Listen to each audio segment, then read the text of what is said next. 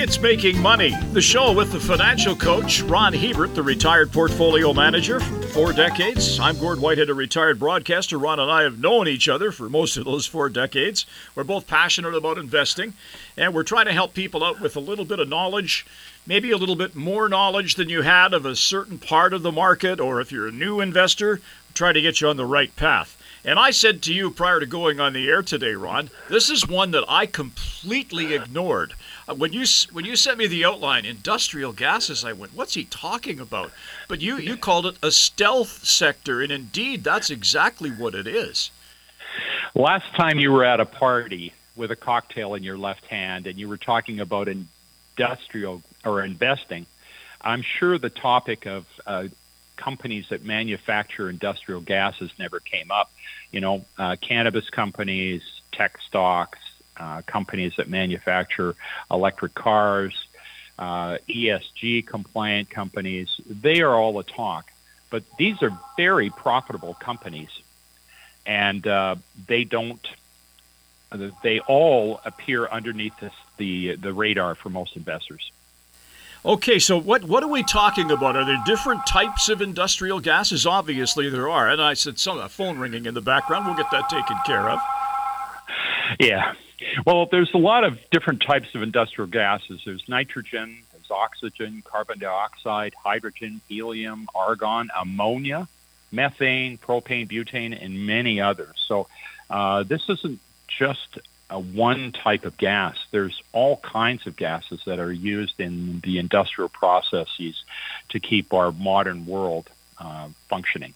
And so I guess the list is long. Like I'm thinking, like refrigeration units have something in them, right? They, as a coolant, as an example, right? Exactly. Welding, agriculture, you need, especially if you're making fertilizers, chemical processing, refining fossil fuels. They use it, especially making chips and things like that. You've got to have very, very pure air.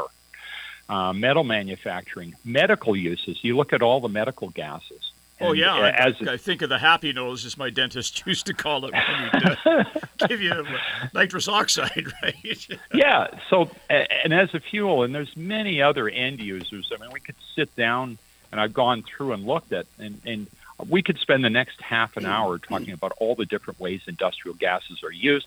And Gord, this is a big market. Last year, there was $100 billion in U.S. in global sales of industrial gases. And this sector is expected to grow at a compound annual rate of 7.5%, especially with the renewables coming on. Gases are going to be even in more demand. So we're going to see a compound annual growth rate of between 7 and 8% over the next 8 years. So this is an area that people aren't paying attention to, but especially with the growth of technology, these products are used in so many different areas, and it's one of those stealth sectors that people need to be keeping their eyes on. Okay, so let's talk. I would think so. Parts of the developing world, Asia, parts of India, there's going to be increased usage, I would think, in those particular areas, right? Because Asia Pacific, China, Thailand, India, Vietnam, South Korea, Japan are industrial powerhouses, and manufacturing is growing the fastest in these areas. This is where we're seeing the real growth drivers come from for industrial gas manufacturing is coming from these areas. So as long as Asia continues to grow like it is, and there's no reason to think that is going to slow down at all, the fundamentals look pretty good for in the industrial gas manufacturers. So large customers need gases such as oxygen and nitrogen, a couple of basic components, really. Yeah, and they build their plants, these manufacturing plants, next to companies that need nitrogen, like fertilizer manufacturers, for example. And they produce their plants right on the same site or right next door to the plants that are producing these finished goods. And to do so, they require, before they build a manufacturing plant, that they lock in contracts for 10 to 20 years with built-in price escalators. And so it's a business model that produces steady earnings growth. And that's what I like about this industry, is that it tends to be particularly consistent. You also pointed out that there are only a few really big players in this sector, and they've kind of made themselves almost untouchable, haven't they? Well, they form an oligopoly. There's only three major players in the sector. And so anytime you have three major players and you're in a business that requires a huge amount of capital to get into and is very expensive and requires a unique understanding of technology to be competitive in the space, we call that a large moat. And that's the kind of companies I like, where there's not a lot of competition that can come in. And the more competition you get, the more it drives prices down. And the more it drives prices down, often the less profitable the companies are. When you've got three major players and it doesn't look like it's going to grow soon, you're looking at an area where they can control prices, they can control profits, and that's good if you own the company. You know, I'm having a flashback to high school chemistry here when we want to talk about hydrogen. I remember when we made hydrogen in the lab. Everybody, oh boy, look how it burns, right? It is. Yeah. It's right on the cutting edge right now. We're talking about hydrogen as a fuel to get us around now. You know, hydrogen has some big advantages over traditional renewables like solar and wind. And it's combustible, and it can replace fuels like natural gas in factories. It doesn't produce any carbon dioxide. It can be transported and liquefied across oceans. It is also cheaper to store than electricity. I mean, you can compress it and store it in a tank, whereas you need, if you're producing electricity, you need very expensive battery storage. So there's some enormous advantages of hydrogen. And that's one area that these manufacturers of industrial gases have really been focusing on, because this looks like it's going to be one of their big growth drivers here over the next decade. Okay, so what about the downside of this sector? There must be some risks here that we have to consider as well. Well, manufacturing processes do produce CO2. So, I mean, these are manufacturing plants, so you can't whitewash the fact that they're carbon neutral, because they're not. They're cutting down on the amount of carbon that they produce.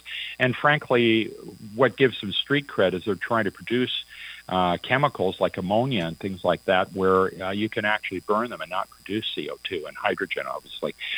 They produce gases, and when they produce these gases, they also create other pollutants, which have to be cleaned up. And these industrial gases tend to be, sure, you might have a long-term contract with a company that produces welding gases, for example. But if construction slows down, welding slows down. So the demand for the gases can go up and down, even though their prices are very, very stable. So it does tend to have its times where it's cyclical. And, an investor can use those times to load up on companies when they get a little cheaper. Okay, so you said there's really only the three big players here. Let's take a look at them, tell the folks who they are and what they're all about. The three big players in the space are Linde PLC. They are LIN. It trades in the U.S. They're 25 times earnings, have a yield of 1.4%. And they're a UK company actually headquartered in Ireland. And a lot of companies have moved to Ireland because of the low tax rates Ireland charges. And Linde is the biggest producer of industrial gases in the world. The second is an American company called Air Products and Chemicals. APD trades on New York. It's 26 times earnings, yields 2.4%. And the third company is a French name. It trades on the NASDAQ exchange, AIQUY. So all three of these trade in the U.S. Air Liquide is 29 times earnings, has a yield of 2%, and they've been around for, I think they're the longest producing company. Actually, they're not. They founded in 1902. Linde has been around a little longer than they have. So they're the second largest supplier of industrial gases by revenue, and they have operations in 80 countries. So Air Liquide is everywhere. Seen that on trucks before. You might pass one on the road somewhere. Air Liquide. Yeah. And I never put it together. Thought, gee, I wonder what they're all about. Yeah. Well, now you know. And this is a sector that, if you're looking for companies that are able to put out pretty consistent earnings, and right now, I mean, at 24 times earnings, 26 times earnings, and 29 times earnings. They're not as cheap as the market is, which is trading at around 20 times earnings. But these are companies that are more consistent. And frankly, if we go into a recession, like so many people think we will happen the second half of the year, some of these companies you want to keep on your watch list because they're the kind of manufacturing company that would make a nice addition to a portfolio.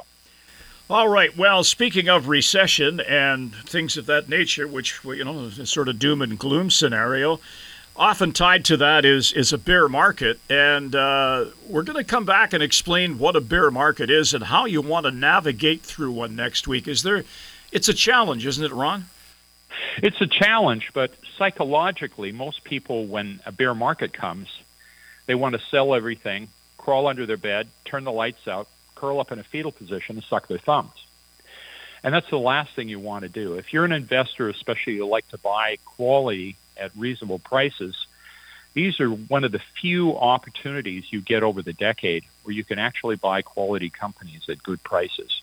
And of course, if you own quality names already, it gives you a chance to buy or add to your positions when they get cheaper. So we're going to be talking about why bear markets, there's no reason you should fear these things. And if you have a properly diversified portfolio to begin with, and we're going to be talking about how to take advantage of bear markets to your financial well-being. Back next week with that information. On behalf of the financial coach, Ron Hebert, I'm Gord Whitehead. Thanks for joining us.